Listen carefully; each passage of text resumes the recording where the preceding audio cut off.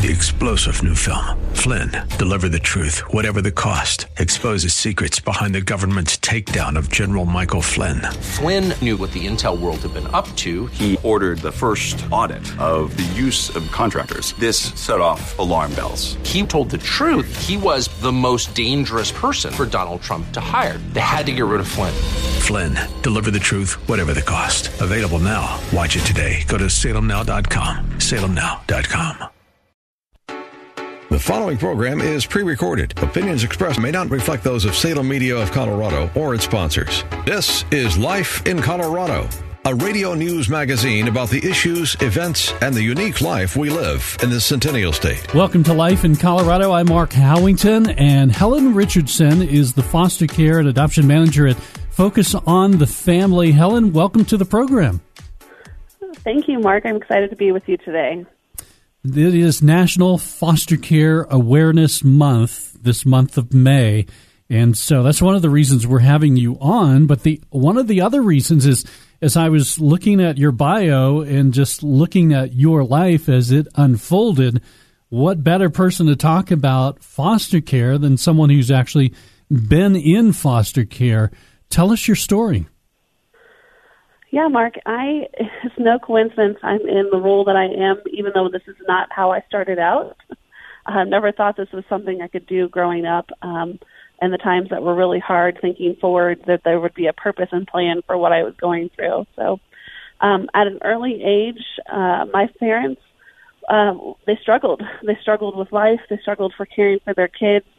They made poor choices around finances and addictions. And it just got rough. And thankfully, someone in our community saw what was going on and stepped up and called the right authorities. And myself and my older sibling were removed from our home and placed in foster care. And that really, there's a lot of stigmas around what happens when that occurs, like someone's taking my children or you're judging my circumstances. That's not it.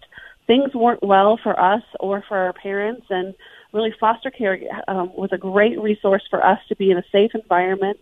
The families that I had, I still have very fond memories of. I remember I was little at the time when it first started, but there was one family that had this huge outdoor garden, and actually a friend of mine in the last year painted that picture because I don't have physical pictures of that time from the 80s. And so she's just painted this wonderful memory that I have from this family. And, things continued this roller coaster back and forth of my parents would kind of get their lives together and we would go back. But unfortunately, at 3, my father passed away. And then it was really just all on my mom. And things weren't easy for her. And so we continued in and out of foster care. And then when she passed away, actually when I was 6 years old. And that's when things transitioned and I moved into what's called kinship care. And kinship care can be done through relatives or it can be done through relationships that are family-like, kin-like. And I went from being in foster care from state families, licensed families, into this relational families. And for a lot of people, kinship care is great. And for me, it started out great with one relative, but something happened and I transitioned to another relative, and the roller coaster started again. And some things weren't good. One family was incredibly abusive.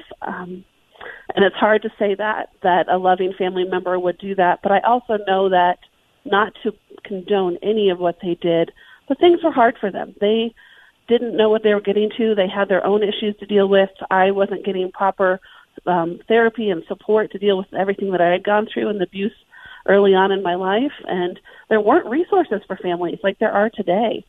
And so they struggled, and I moved to another family, and they struggled. And finally, I was 18, and I was on my own, and kind of continued on with life. And thankfully, in my early 20s, God got a hold of me through a friend who had been faithfully praying, and I've been on a very different journey, which has led me to be in this role at Focus. And I can definitely see that the Lord was always with me, but it has a distinct path for that time where things weren't hard, and also for those times when things were really good, that I can now be a voice for those who may not have a voice, and to speak up for those families and those individuals out there that have that prick in their heart that, I've been thinking about this, I've heard this, I've always thought about it, or I'm just starting to think about it, and to say, yes, do that, take that next step. And it can be anything as simple as praying, to helping a family, to actually becoming a foster or an adoptive family. What a story, Helen. And Helen, I'm going to admit, I've never, ever asked anybody that has been a guest on this show this question, but I'm going to ask you, how old are you now? I am 40 years old. Okay, so we're talking about 22 years ago when you were 18, that you were on your own. You said in your 20s, God got a hold of you. The reason I'm asking the question is, as I heard your story, there's like all these branches that I'd love to just tackle. Yes. One of those branches is, first of all, hope. And that hope is that even though that childhood that you just described, which wow, what an incredible time. But the hope part of it is, here you are now in your 40s, and you're working for Focus on the Family. You're making a difference. So even though there was this dark time in your life, there was a redemption and a hope that came from that. Yes, you described foster families that were in some ways difficult, being with kinship care with some family members, difficult times, and yet here you are. And so that's one of the first things that I love about good foster care, at least, is that it gives children an opportunity to have a future, just as you have had a future.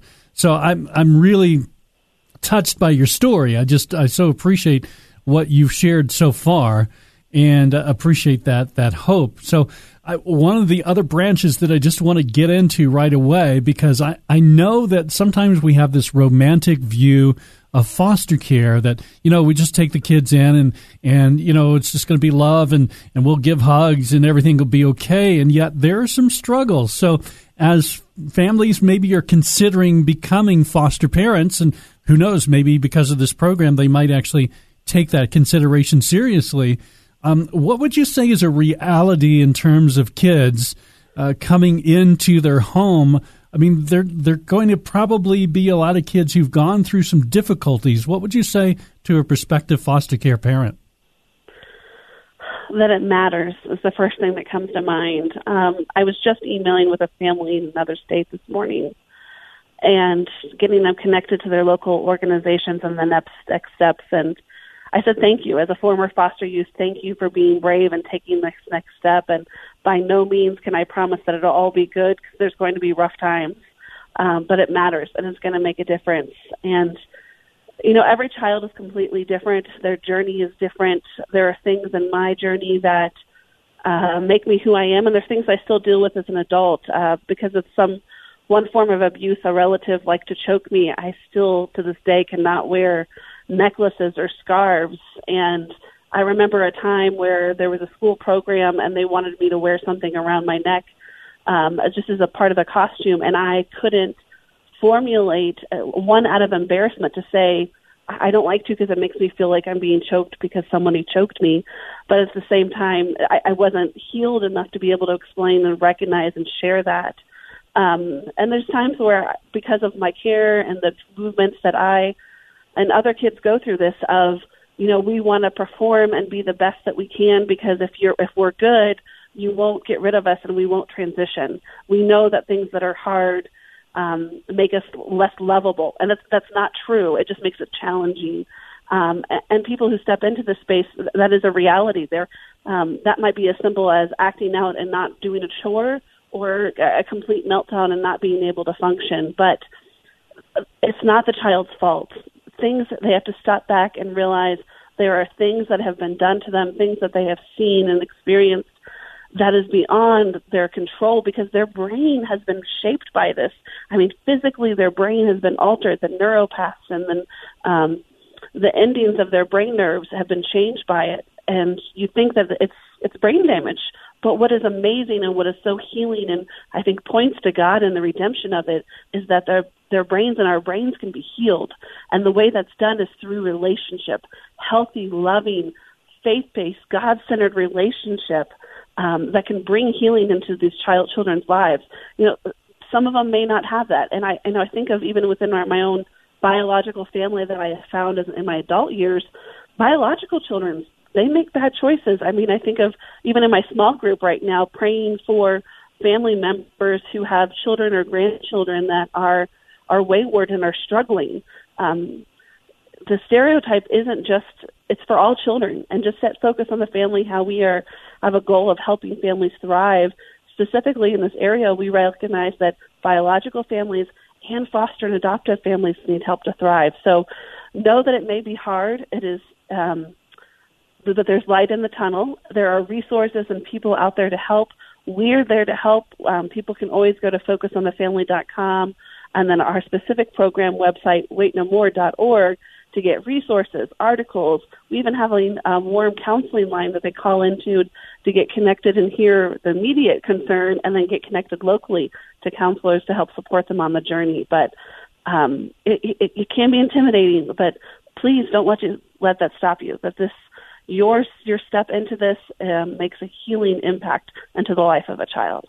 Thank you, Helen. Helen Richardson's my guest. She's a foster care and adoption manager with Focus on the Family. Helen, as you were talking about that, I was thinking of a family in our church, incredible family. They, the husband and wife couple, probably over the last, I'm going to say 10 years, have probably had over 200 foster kids in their family. They bring them to church. They've even asked us, hey, don't say, hey, this must be the new kid. Just take them in and give them love just as though they were part of our family. But an exceptional family in terms of, yes, the difficulties that you've talked about of foster kids oftentimes are coming from a dysfunctional family where there's been abuse or there's been neglect or there's been deaths, early death, and so there's that grief or all the issues that kids have to deal with. And yet, as you mentioned, someone who really feels that God has enabled them to be this caring family who can provide some stability and love. Maybe talk about that. What would qualify a family to be a foster care family? The first thing that comes to mind is that they're willing to step into the space. God calls us all to do something. Everyone can do something. And that might be a simple, I can pray for this family, but I don't feel called into the space. The person who was in my role before me at Focus on the Family was very clear in sharing. We have a whole video on it of, I never felt called, she said, to be a foster parent. But she said she knew she was called to do something. And so she wrapped around and supported a family. But others feel that calling. So I would say the first thing is be willing and being open. So, going to the Lord and asking, Lord, is this what you have me to do? And, the enemy's going to come in very quick and say, well, what about this? And, you have this. And just, again, come to the Lord, lay those all at the feet, and be willing to take that next step, learn, experience. And, we, through Focus on the Family, our program includes our outfacing events that we do across the country. And we talk with people who come to the event, and one of the experiences they have is that they can attend a breakout session on foster care, adoption, or support. And we'll check in. I'll hear a common question of, online I signed up for the support room, but, can I go to another room? And I am very quick to answer and say, yes, you are going to go through and you're going to hear and you're going to be on this journey, and just be open to where the Spirit is leading you, and let that be your guide, because you might come in with a lens of, I'm just going to support a family, and you realize you're in a space that you can actually be the foster parent. You can be that foster family.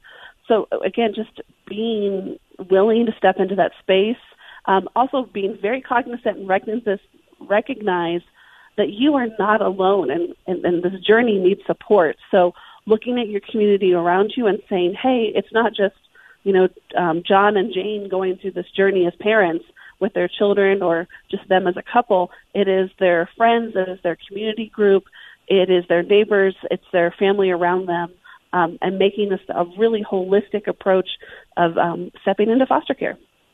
One of the things I know that you wanted to talk about was if someone's listening and they're thinking, okay, I you're tugging on my heartstrings, I would like to at least explore this. What are the next steps? You mentioned specifically in the Denver area, there are some organizations, obviously Focus on the Family just down the road in Colorado Springs, but there are organizations that can help families through.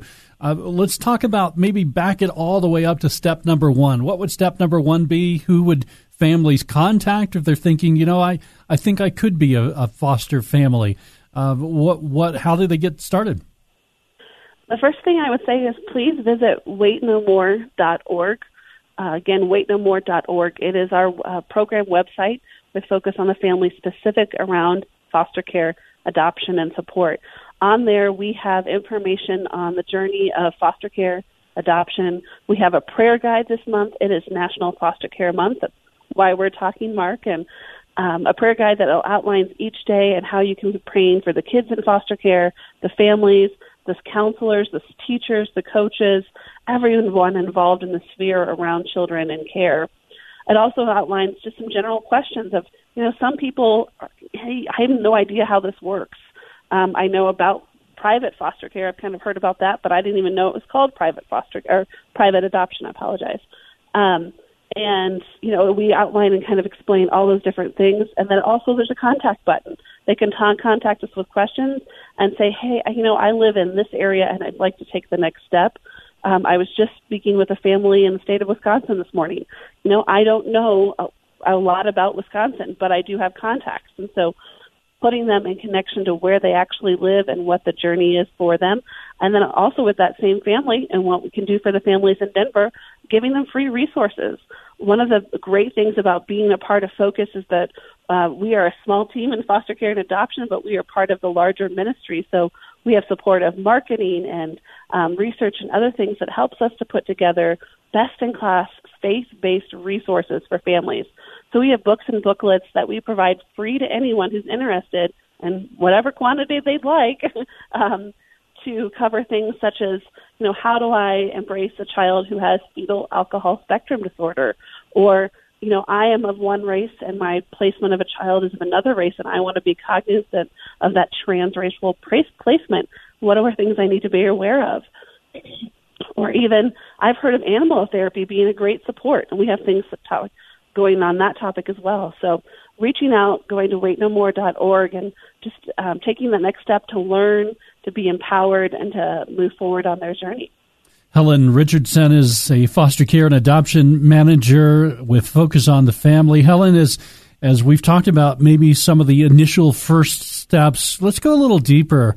If someone's thinking about, okay, I'll take the step, I'll find out more information, I think I could become a foster family. What would the next steps be after that? For example, I know, a family in our church who adopted a family member or a little girl, and, they went through, and this is adoption, so I realize it's a little different than foster care, but probably the steps are similar.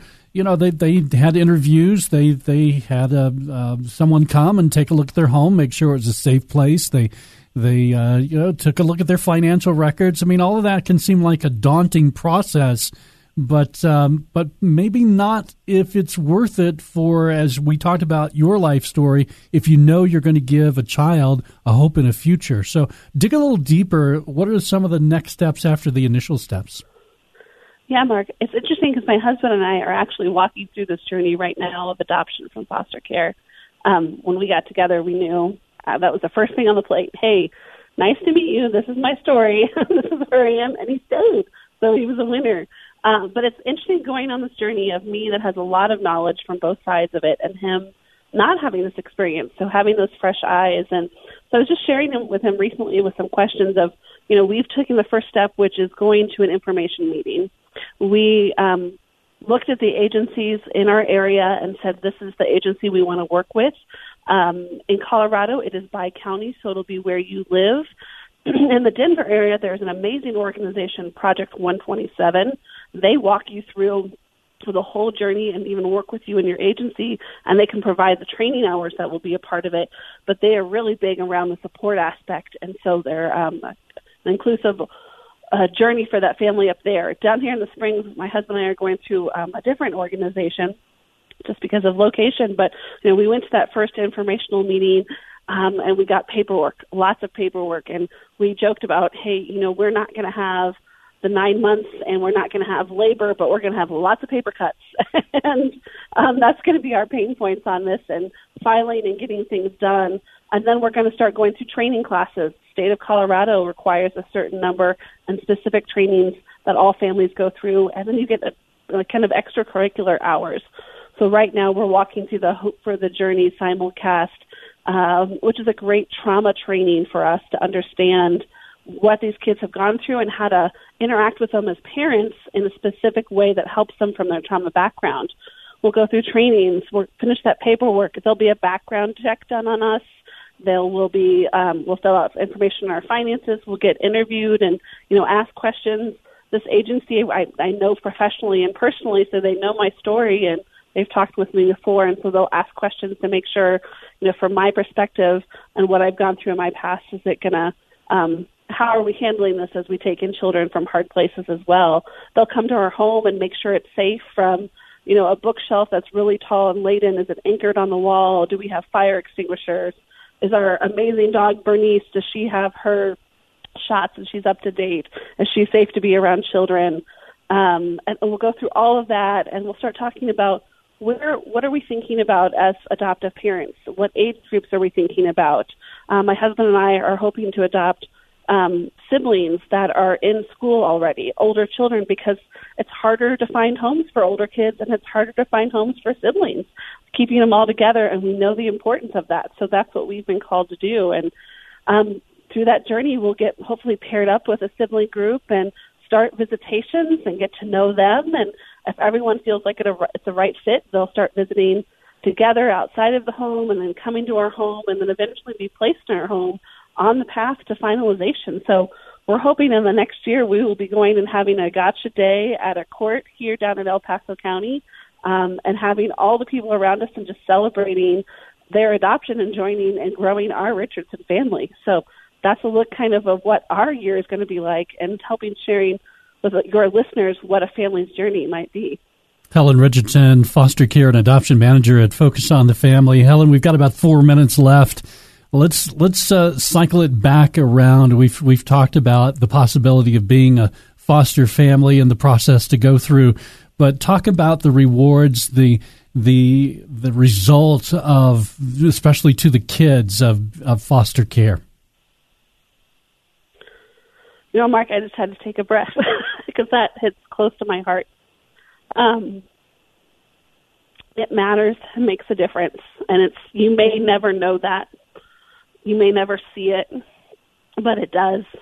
I think back to the times when there was a foster family in my early years and standing in the kitchen of an A-frame house and having the mom say, you can call us mom and dad. And past the age of 6, I never called anyone mom and dad until I got married, and my in-laws are like, yes, call us mom and dad. I didn't even ask. They just kept saying, you can call us mom and dad. And so all of those years did not have that very standard thing that so many kids and people walk through life and don't even think of, hey, I can call someone mom and I can make that phone call and reach out and have that relationship. So being that, even just for a temporary window, or being there when it's safe and knowing that you're coming home to a family and a household where you won't have to worry about where am I sleeping. There was a time that when I was with my biological mom that we slept on the floor of a store.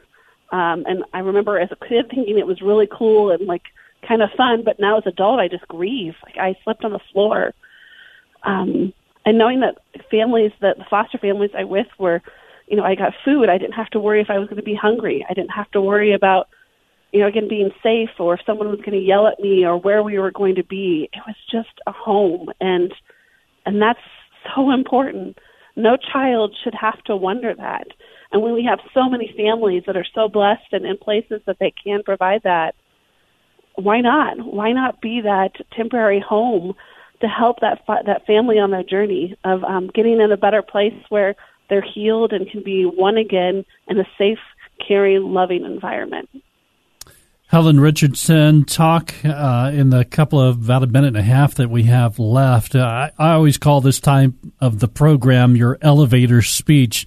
Talk about Focus on the Family. Talk about National Child Foster Care Awareness Month.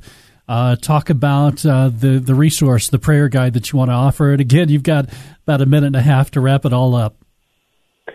Yeah, thanks for having me on today, Mark. It's such a privilege to be able to be in this space, and Focus on the Family realized as they were going through their journey of helping families thrive that all families do, and that might be biological, blended families, foster families, adoptive families, and that's where our program came from. And our goal is always to empower, educate, and equip families. So please visit waitnomore.org or focusonthefamily.com to get connected, to learn more. What is foster care? What is adoption? You might be on this journey. You can read some articles, say, yep, I've been struggling with that. That helps me to have an idea of what those next steps might be in my own journey. Or, hey, I have that pinprick in my heart. We've been thinking about this. I'd like to take that next step, but don't know where to start. Reach out. Contact us by email, through our website. We'd love to talk to you through this journey, help you on that next step and getting connected to where you are locally. It will make a difference, and make the difference of a child in the life of a family, and that ultimately helps our communities. So thank you for willing to be able to step into that space. And in the meantime, if you aren't called to feel ready to be a family, we have a prayer guide this month that highlights every day that you can be praying for an area of foster care and adoption from foster care, and all the people involved. And we know that prayer is powerful. So go to waitnomore.org to download that free prayer guide. Helen Richardson, Foster Care and Adoption Manager with Focus on the Family, thank you for being a part of Life in Colorado. If you have questions or comments about today's program, please call 303-750-5687 or email us at lifeincolorado@salemdenver.com. Life in Colorado is a public affairs presentation of Salem Media of Colorado.